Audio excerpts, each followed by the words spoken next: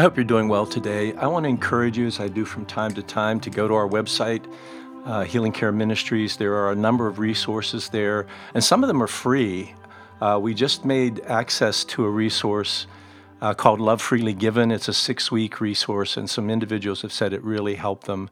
And I would hope that you would look at those opportunities. And plus, there's a schedule of things we're going to be doing in Healing Care Ministries, seminars, special resources that are coming out, and we want to make those available as broadly as we can. And we're excited to see that it's taking hold not only here in the States and Canada, but in a number of places around the world. And we want you to take a look at that. There may be something that helps you, but also helps the community of believers that you're part of. Let me say a word of prayer. Father, we ask in the name of our Lord and Savior Jesus that your precious Holy Spirit will guide our time. If there's anything that I think you've laid on my heart that I say that in some way touches others, may they bring you the glory, but may they find in that your word, your encouragement, your admonition, your instruction. For we, Lord, are here for a purpose, and we pray that we can capture that. In Jesus' name we pray. Amen. I want to get right to the point today and say this. Whether you believe it or not, you are a force to be reckoned with. And if you choose, and choose even in the smallest ways, you can make an incredible difference in this world. I've been thinking back to a motion picture, Schindler's List, which is a story taken from Oskar Schindler, who was a German industrialist who ended up being deeply moved to rescue a lot of Jews from the Holocaust. And it cost him deeply. And at one point, as he was deeply moved that he couldn't afford to save more, one of the Jewish leaders says this: "He who saves one person can save the world over time." He who saves even one person can save the world over time. I'm sure that if you're like me, we look at the pain and the darkness that is in this world and we wonder, what can we do? It's overwhelming. It's so overwhelming that at times many followers of Christ just choose to sit back and say, there's just nothing I can do that's going to make any difference here. And a lot of Christians, they live average lives and they live their lives with hopes of heaven without even realizing that we can make a great difference. Do you know, both Paul and Jesus talked about the fact that we are salt and we are light. And those were to be metaphors to understand the role that we're to play in the world. We are to bring healing. We're to bring a new zest, if you will, to life. We're to be a purifying factor. And we're to be a people that are light on a hill, that show the way of the kingdom. And that's both individually and corporately. And so we all want to do a part. We all want to do our part because the task of the kingdom that God gave us is not something that can be accomplished only by one person in one place, but by all people in all places that choose to do things in the name of Jesus.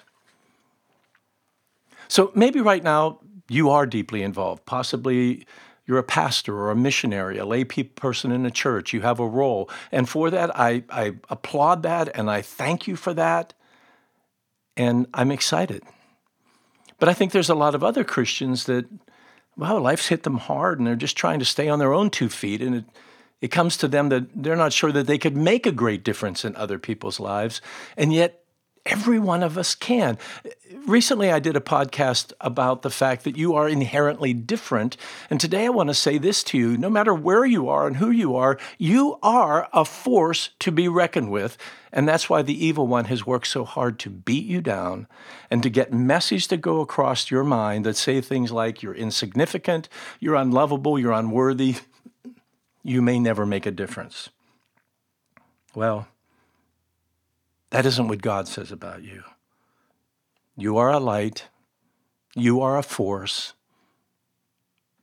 And we who are part of the kingdom need each other to do even the smallest act, believing that if we do one small act to save the world, over time we can have an impact on saving the world. Richard Rohr once talked about something called quantum theology, and it has to do with light. And the point he was trying to make, and I know I've mentioned this before, that on any given day, at any given moment, there's a certain degree of light and a certain degree of darkness in the world. And if we choose to act in the name of Jesus with even the smallest act of light, it throws the balance. It brings more light. And I know there are times when we look and we want to make these great impressions on the world, and when we feel that we can't, we end up doing little.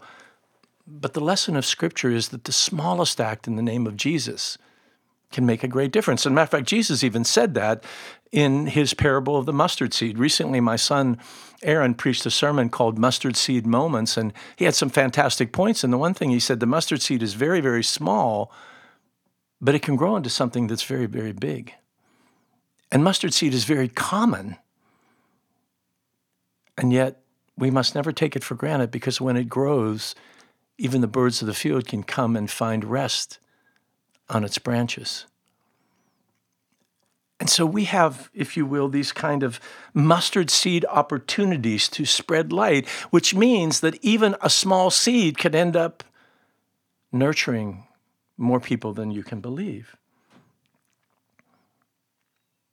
See, you are, in fact, a force to be reckoned with. You are a person of power. It's the last thing in the world that the evil one wants you to know.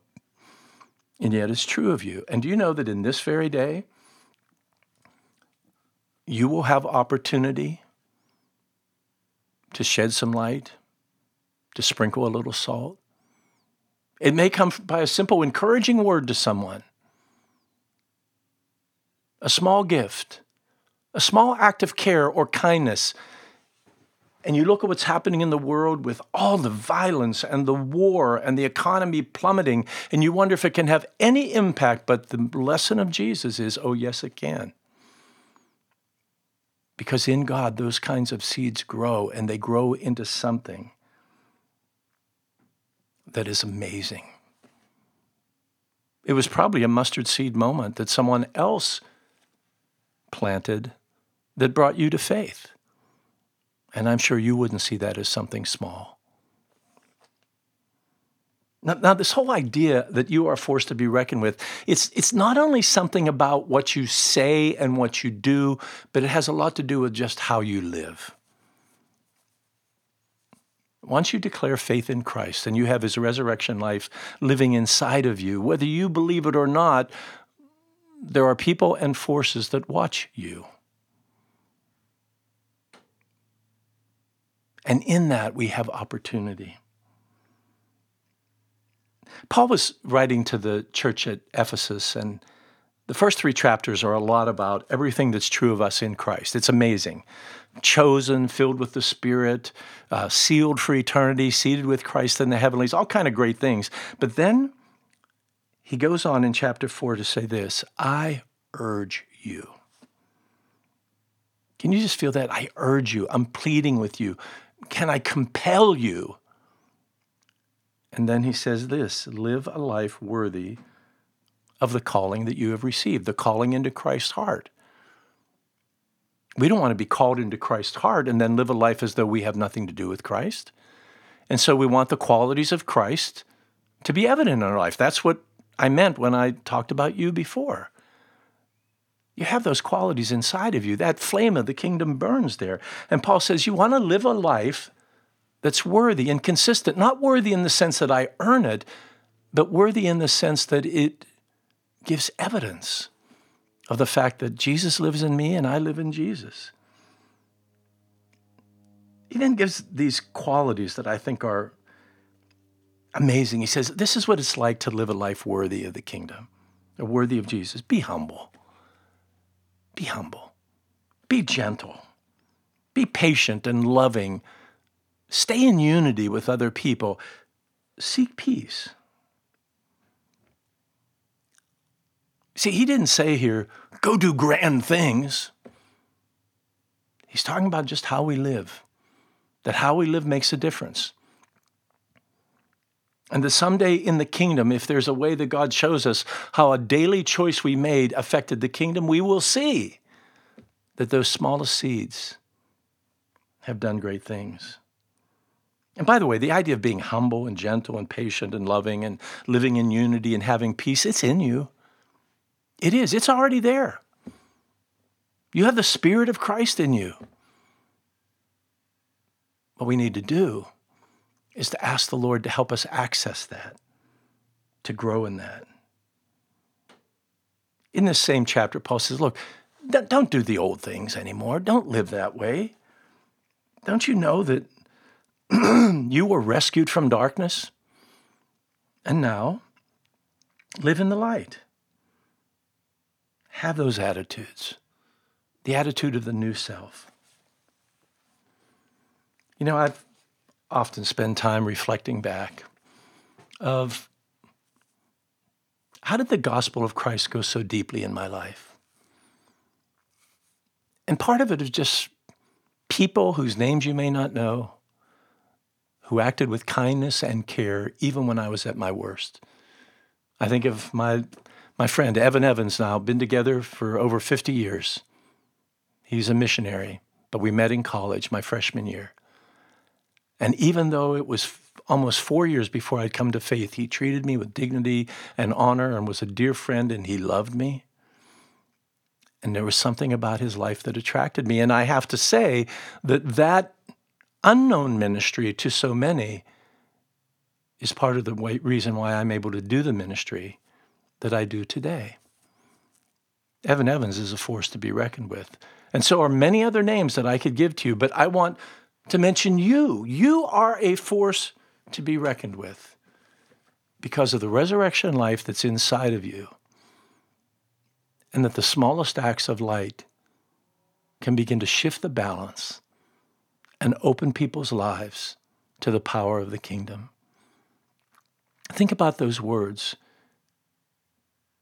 He who saves one life can, over time, save the whole world.